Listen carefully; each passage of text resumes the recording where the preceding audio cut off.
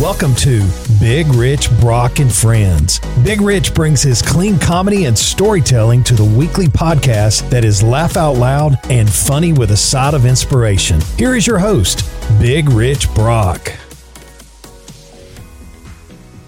Hi, I'm Big Rich Brock, and thank you for tuning in to Big Rich and Friends. Come on, somebody. It's good to be here. I love doing this podcast, and man, we're building some momentum. Thank you guys for tuning in. Share it with your friends, your family. Hey, somebody you don't like, tell them about this podcast, and y'all might find something in common. It might be old Big Rich here. I think I've brought people together that didn't like each other before, just from comedy and life and having some fun. But it's been a great week, and I hope you've had a good week. Here we are going into what we're doing, and I've had a lot of things I wanted to share with you.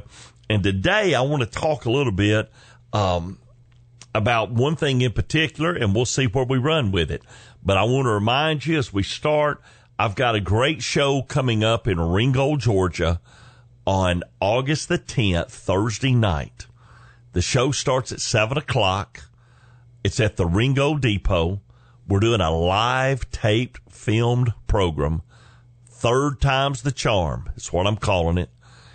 My goal is for that to be done in an excellent way. Having you there will help, and us be able to turn that around and be able to sell that to somebody where they'll want to put it on their app, they'll want to put it on their network, and get me to the next place. Of course, I'll have it available on YouTube, and we'll march forward. But I'm looking forward to that night, and you can get your tickets on Eventbrite. It's limited seating, but unlimited laughs. So call your friends, family, anybody in the Chattanooga, North Georgia area. It's an easy place to find, great restaurants all around. You can go right down the block, and there's a giant mural of Dolly Parton. If you're not familiar with Ringgold, Georgia, Dolly Parton got married at the Ringgold Chapel back in the day. And they have a Dolly Parton Day down there. And they've got a beautiful mural that you see people stopping all the time from all over the country, get their picture made out there. So you can go down there and get your picture made, go get you a coffee or sandwich at Caffeine Addicts or one of the other restaurants down through there, and then come over to the show, have a good time, and be blessed. So thank you, and spread the word on that. Today I want to talk to you about my dad. My dad, Lynn Brock, my dad has passed. He passed away, went home to be with Jesus on January 2nd of 2019, and his birthday is August 10th, and that's why I picked that day to do my live special. The first recorded special that I ever did, I did on his birthday, August 10th, and this third one that I've done. I've also done Dry Bar. That's about to be released here in the next couple months. But this special, it's not all about my father. But my father, if you follow my comedy, and I guess you do if you listen to this podcast, or hopefully you will, my father is a big role in my life and my mother, and also a big part of my comedy. And I get tickled. People ask me, is all that really true? Hey, I ain't saying. I'm just telling you this. People ask me why I waited to start comedy at 54 years of age. I had to get both my mom and daddy in heaven before I could do all this. And I do clean comedy, but I can imagine if my mom and dad were alive and at my shows, they'd be very proud, but my mama would probably say in the middle of it, now that's not true. That's not true. That really didn't happen. Rich, don't tell them that. They'll think that's true. And my daddy will be over there just shaking his head, saying, come on, somebody. I mean, that's what I can imagine. But my father has probably the strongest work ethic. All of it, well, not all of us, but many of us, I wish it was all of us, could say about our fathers that they had strong work ethics, that they were just moral people, that they loved us. You might be listening and you might not even know who your father is. Well, I got good news for you. God's our father. He's our daddy. Man, God created us and he loves us. Lynn Brock was my father, my dad. He was steward over me in this world. My father, when he passed, he was still the first person I went to when I needed advice, or I thought, wonder how he would handle it.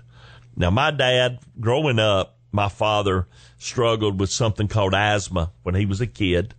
My father is the youngest of three, all boys. I have all boys. I'm an only child. My mama said, when you have the best, why have any more? My daddy said, boy, don't kid yourself. We're scared to death to have another one after we raised you. You about drove us crazy. My dad's 11 or 12 years younger than his two brothers. He had two brothers that were 13 months apart. And then 11, 12 years later, here, Lynn Earl Brock comes along. My father's middle name was Earl. He didn't like either one of his names. He said Lynn sounded like a girl's name, and Earl wasn't much better. And if your name's Lynn or Earl, God bless you. My ex-father-in-law, who I love dearly, if I could kept anybody out of that family, it'd been him. And he's a good man. And my middle son's named after him. His middle name, David.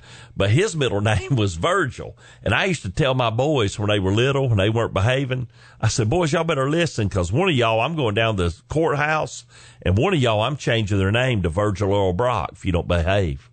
And they would go, oh, no, I don't want to be Virgil Earl, and if that's your name, God bless you. I ain't picking on you. I'm just telling you what it's like at our house. But my father, as a young boy, battled asthma.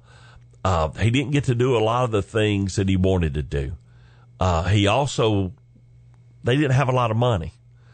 And my father said they provided a roof over his head, and my pap and mama had clothes on his back.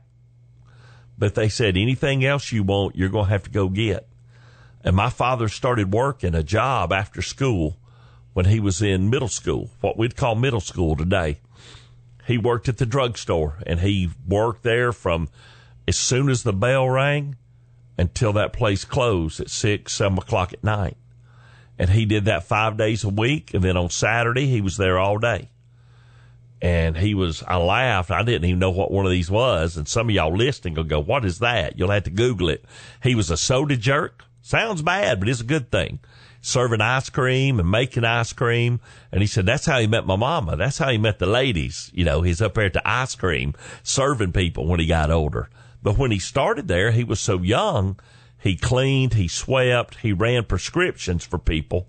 They'd order something, and back in those days, they'd just run it. He'd be on his bicycle and drive it over to their house. You couldn't do that today, but that's the way it was back in the 1900s. And then as a grown man, when he worked for the post office in his hometown, he started at the post office at 21 years of age. He worked there for 33 plus years. When he retired, the city of Chickamauga has two routes that are in the city. He worked one for 15 years, the other one for 18. For 15 years, my father walked 12.3 miles a day, 5 days a week, sometimes 6. That's hard work, carrying a 70-pound bag on a satchel on you that started at 70 pounds. Then you'd empty it. Then you had to fill it up again. And he walked 12.3 miles a day. And you're like, Big Rich, how in the world do you remember that? Because I heard it every day of my life. Man, when I was a kid, if there was something I didn't want to do, my daddy would say, boy, I walked 12.3 miles a day. What did you do? Oh, not much. I don't want to hear it. And that 12.3 miles always sticks in my head. And man, my dad, he had to work in the heat. He had to work in the snow. I can remember him coming in from work, and he was frozen solid because the mail, that was how everybody got their stuff back then. There was no internet. There was no Amazon Prime. It was all through the mail, all your bills, your correspondence, everything. And you didn't miss a day. And man, he wasn't Newman or Cliff Clavin. He was the real deal. And I laughed because, man, a few days out of the year, it was beautiful. He said it was a great day to be outside.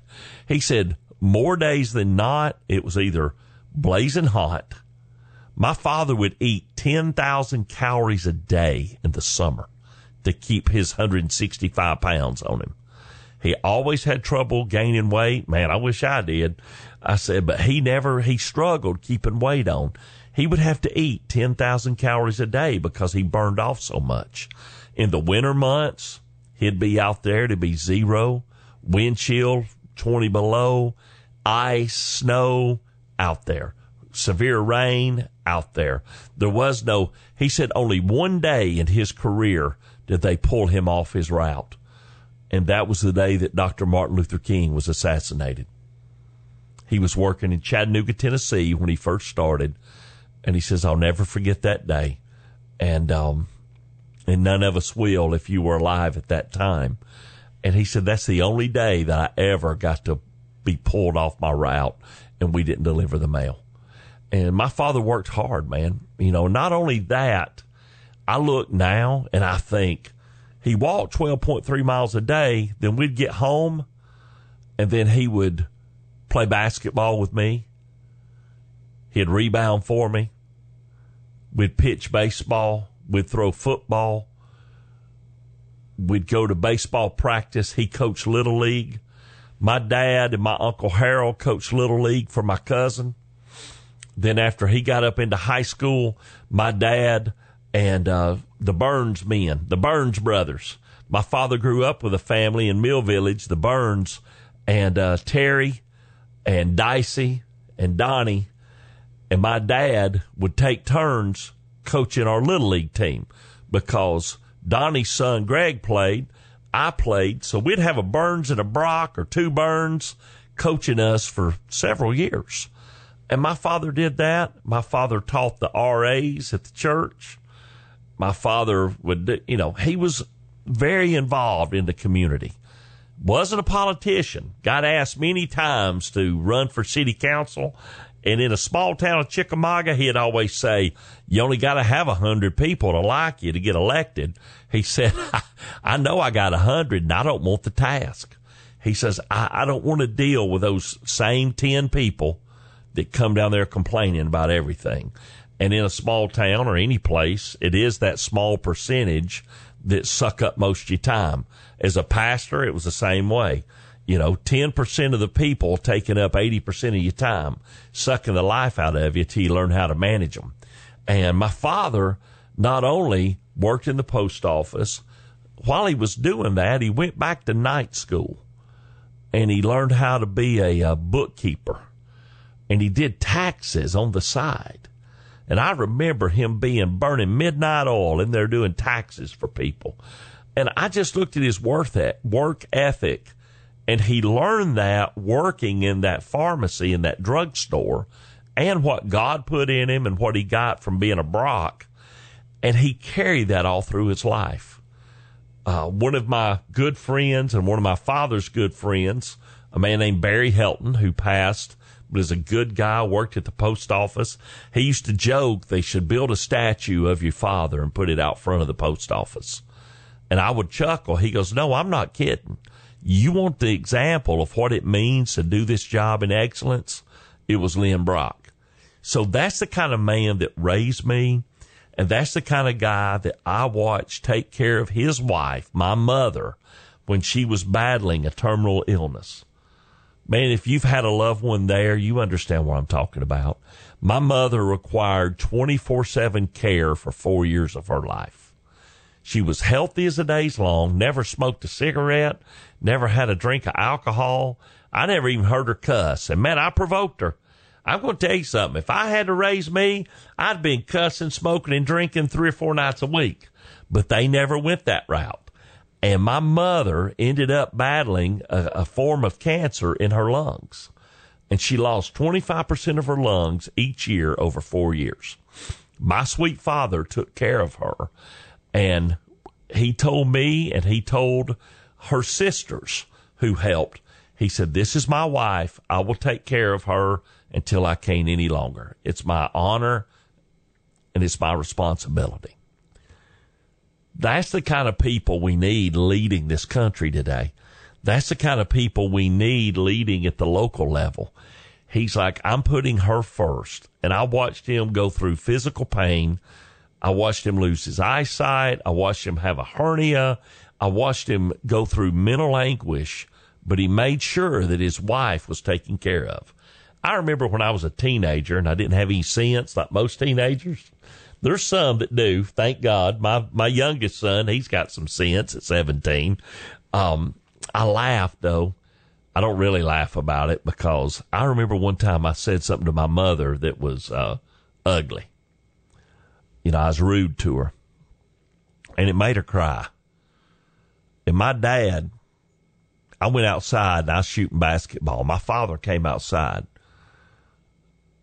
and he came over. He took the basketball away from me. He looked at me right square in the eye, man to boy, and he said, "Nobody talks to my wife that way." And I'm like, "Well, that's my mama." He said, "Let me tell you something. She was my wife long before she was your mama. And if it wasn't for me and her, you wouldn't even be here." He goes, "I don't ever want to hear you talk like that again." And I never did. I learned my lesson. But I learned something about my father that day. My father was a lover, not a fighter. But there's been times where I know, and I heard stories after he passed, where people told me, they said, "Man, there ain't nobody messing with your daddy." Said, "Your daddy was a good man. He was a lover. But let me tell you a story." And it's fun after the fact.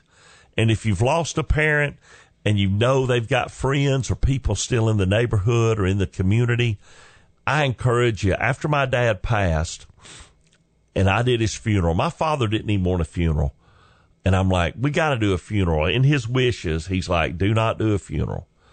Only time I went against anything that he wanted about his life was that, because a funeral is not for the dead, it's for the living. I needed that funeral. Even more so, my boys, his grandsons, needed that funeral, not only for closure, but they needed to see the impact that their granddad had on other people. They just knew him as granddad. But over that day and a half, they saw hundreds of people walking into a little old funeral home in Chickamauga, Georgia, telling them things about their granddad, how they admired him, stories, funny things, good things. And I met some of those men that I didn't even know that about. And over the next few months, I would be drawn to go by. I'd be out working and I would swing by and see one of them old timers. And I'd walk in and they'd say, "Let me tell you a story about your daddy." A lot of them that I'd heard before. But every once in a while, I'd get a diamond in the rough. I'd get a jewel I hadn't heard. And man, I'm still gleaning on them today. You know, the Bible teaches us to rehearse our victories. You know, there's things in this life that we face and there's obstacles. And before I face big things, I got a couple going on right now. I look back and I think about the things I've already overcame. I think about the things that I've already gotten on the other side of. And I realize I got through that so I can get through this. And man, whether you're starting a business, whether you're doing comedy, music, whatever it is you do, raising a family, man, you got goals. You got things you're wanting to achieve. Man, with my comedy, I'm wanting to take this podcast and my comedy, I want to make people laugh, but I also want to inspire them. I want to have a lot of fun, but I also want to take a minute to let people know, man, we're going to laugh and we're going to feel good. We're going to have a good time, but we also can grow and we can learn and we can help one another. And today, as I talk about my dad, you could be talking about your father. There are people in my life that I could talk about, and they're not my dad, but I've seen those qualities in their life. The fellow that produces this show where I'm at today, he lived across the street from me from, all of our teenage years. I saw those characteristics in his father. There's other men in the city of Chickamauga. I saw those same characteristics. As a pastor, there were men in the churches that I pastored that I saw. I have family members today that my children say, I see granddad in him, the things that he does, the qualities that he has. And I see that in my children. And that's what's great, man. Somebody might pass, but their legacy can continue, good or bad. And I'm just thankful it's good, and we got good things to talk about. You know, one of the things, my father had a great sense of humor. I didn't realize it growing up because I didn't think he was that funny. But all my friends thought, man, your dad's hilarious. I said, no, he ain't. And my boys have said the same thing, man. Their buddies are like, man, your dad, you know, but long before I got into comedy, man, your dad cracks us up. Oh, I don't think it's that funny because I'm their dad. You know, even I remember when I started doing comedy, and I have 3 sons. Now they're 25, 20, and 17. And when I started doing this, I set them down, and I told them my vision, my plan, what I was doing. They looked at me like I was nuts. And I could tell my middle one was thinking, man, what are you thinking? Somebody's going to pay $10 to come hear you do comedy and stories? And I really think they didn't think I was talking to anybody. I think they thought I'd show up at one of these breweries or wineries and have a drink and just sit there. And then people, their friends started following me on YouTube and on Instagram, and they started watching, and their friends would tell them. I've had my oldest son, some of his friends, shout out to them if y'all are listening, Grady and Chase, they came to one of my shows, and after the show, I called my son, and I said, hey, you boys, you buddies, you fraternity brothers came to my show tonight. And he's like, oh, I know. They've been texting me all night about stuff you're saying. Wanting to know if that really happened, wanted to know if that was true, wanted to know about this. And it made me laugh. It made me happy. And, but my boys, they see some of that in me. I don't see it in myself because I put my father, he was such an example. And I watched as he took care of my mother. Man, I was going through my first divorce and my parents didn't know it. I'd been married 24 and a half years, dated 3.5. I tease in my comedy, I say my first marriage, I was happily married 16 years. The problem was we was together 28. And man, we ended up just cohabitating and raising kids and being a taxi and the ball coach and those things. And we were more like roommates. We fell out of love. And then you get to a place, if you're there, I hope you're not, but if you're there, you understand. You get to a place where you quit communicating, and if you don't stop and address it, and both of you both have to be willing to figure out how to fix it. Because a lot of times what happens, I see it in my own life, and I saw it being a pastor for 25 plus years. A husband and wife had come to me, and they'd be in trouble, and one of them's trying to fix it, and the other doesn't care. Then a month goes by, then the other one doesn't care, and the other one's trying to fix it. If you can ever get both of them on the same page, watch out. The devil's nervous when a husband and wife are in agreement. And what I watched in my own marriage was we quit communicating, and one day turned into a week, and then a week 2, and then 2 a month, and then a month turned into 2 months, and then it got awkward. We didn't know how to fix it. We both weren't willing to fix it, and then it just got difficult, and then it turned into a year, then 2 years. And we stayed in it because we wanted the best for our children. And then it got to a place where we realized, man, our kids think this is what happily ever after is, and this sucks. So it ended. But I watched my parents, the love that they had for each other, when I'm trying to make my marriage last, and I looked and I thought, man, me and my wife at the time, we didn't love each other a fraction of what my parents did. If we just had a thimbleful of what they had, I believe we could have made it. And I watch that in them, and I admire that, and there's hope. And there's hope for you, there's hope for me, and we don't have to be like them. We just got to be 1 Corinthians, love's patient, love is kind. Man, love don't keep no record of wrongs. Love doesn't boast. I mean, you can read it. I won't preach it, but you can read it. Corinthians 13, 4-8. But it ends, it says, love never fails. And man, I watched that with my mom and with my dad.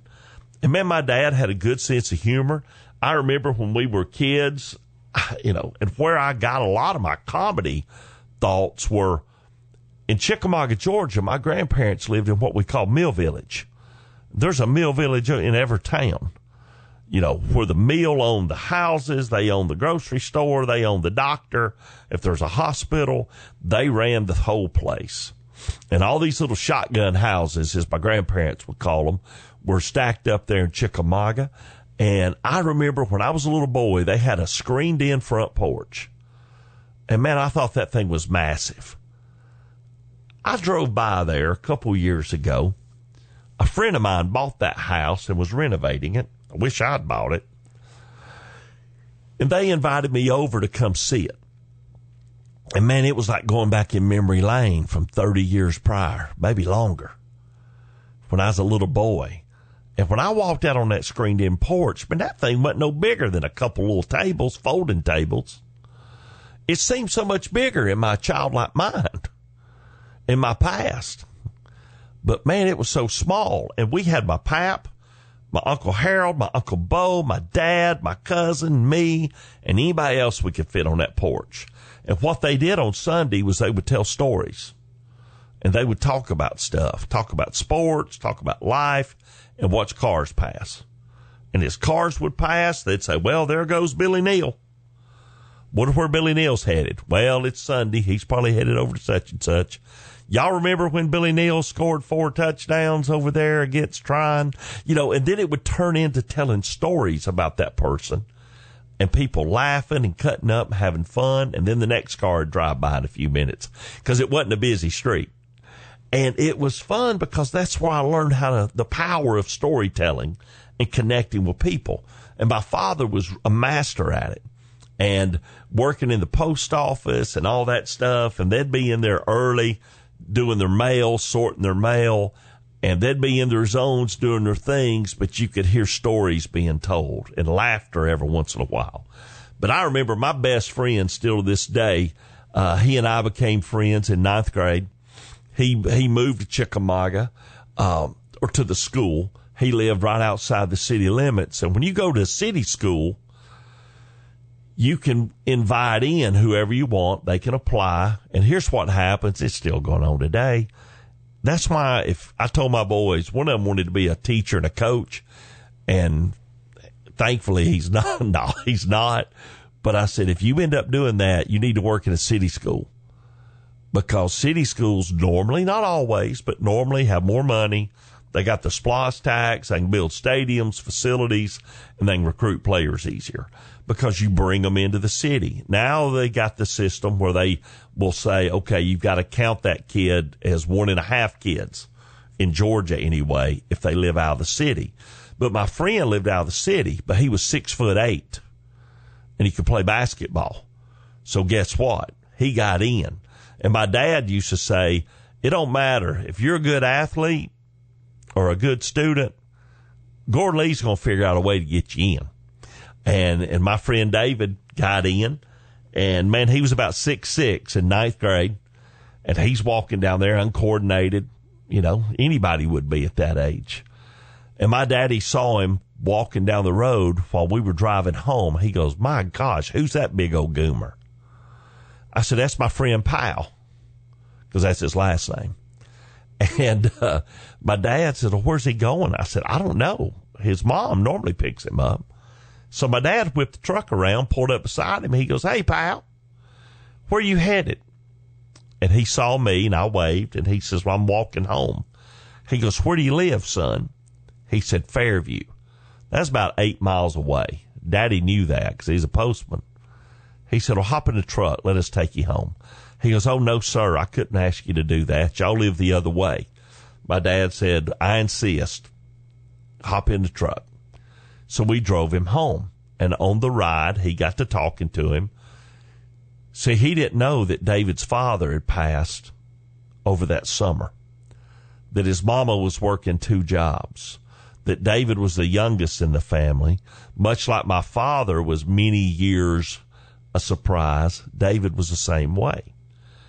And from that one day, my father ended up being a surrogate father to my best friend. He would check on him. He would cut up with him. He would teach him life lessons. I remember our junior, senior prom. He told him, he says, listen, pal.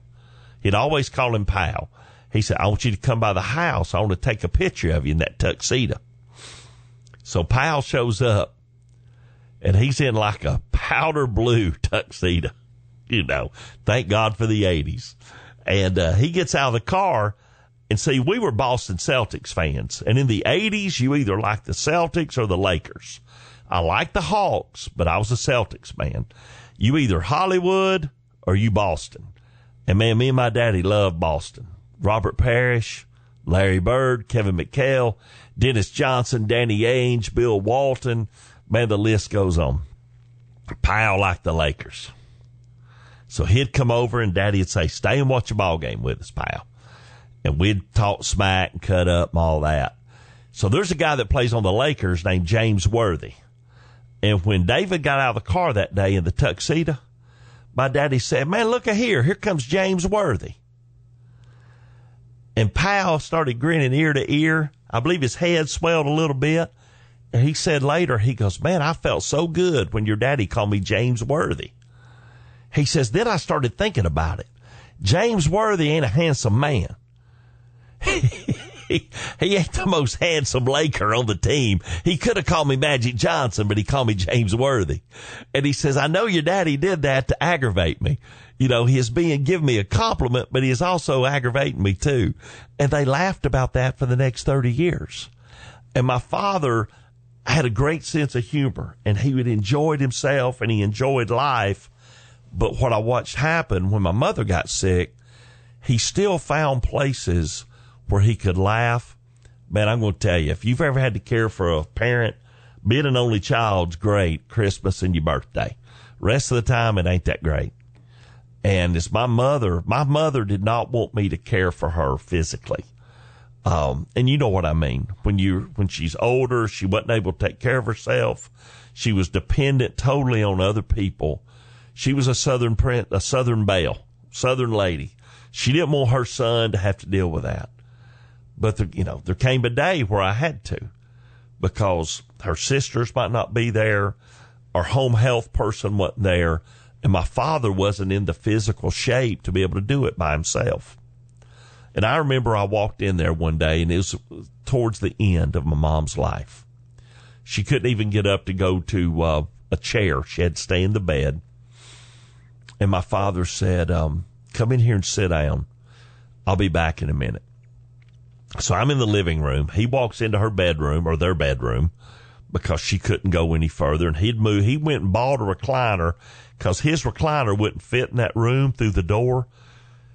He ordered one. He said, measure the door, told him to pick him out one, deliver it so he could sit in there with her and not be away from her. He opened up the door. He said, your mother said it's okay. I need your help. I've got to change her. And I knew for my mother that was she did that because she knew my daddy needed my help. I said, yes, sir. I'm in my late 40s. I'm like, yes, sir. What do I do? I knew what to do, but I wanted to know what he needed me to do. He goes, all I need you to do is put your arms out straight, and your mother, I'm going to lay her on your chest, and you just hold her while I change her and I clean her.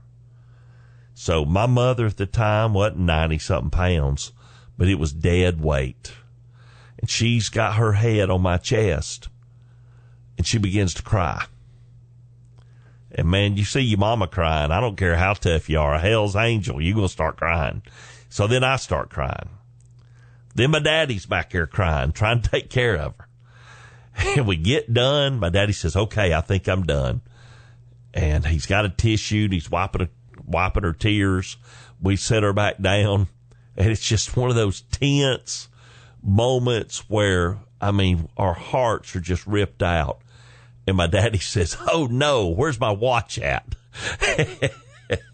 And when he said that, my mother was like, Lynn Brock, I can't believe you said that.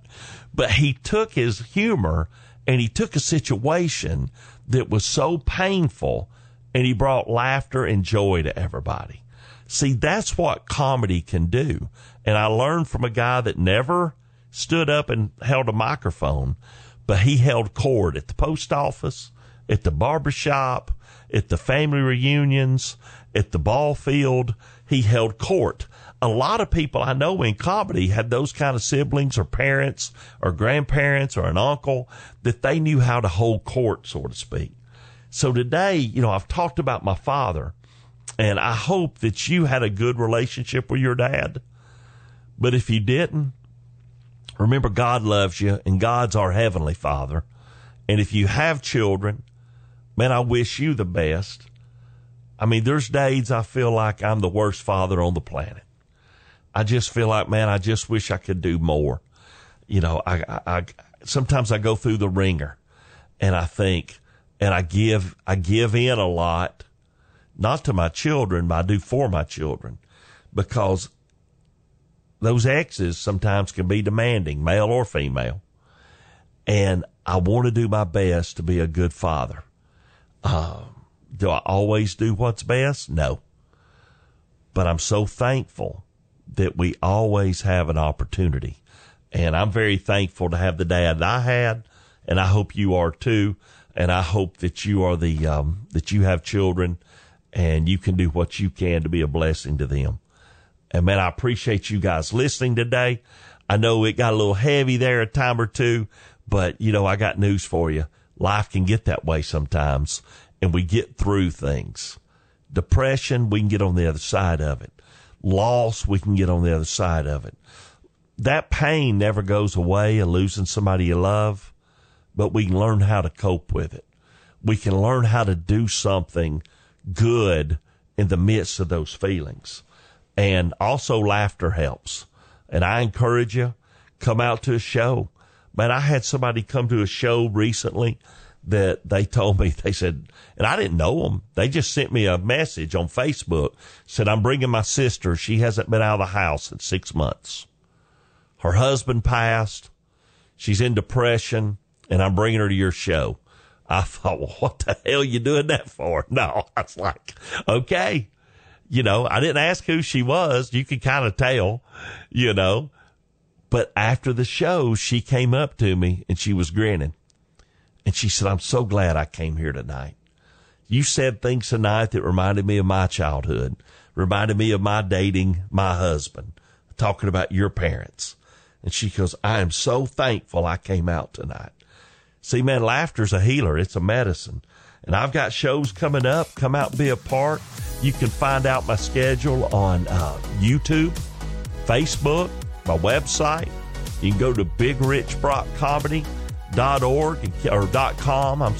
Keep up with what we're doing. And I encourage you, if you hadn't followed me on Facebook, or as my mama called Face World, go ahead to Big Rich Brock Comedy, like that page, and share it with your friends. Because I'll put all my shows on there. I usually put some bits on there, things that you can follow along with, and we'll have a good time. I've enjoyed spending time with you today. God bless. Keep smiling. Enjoy life. And we'll see you at the show real soon.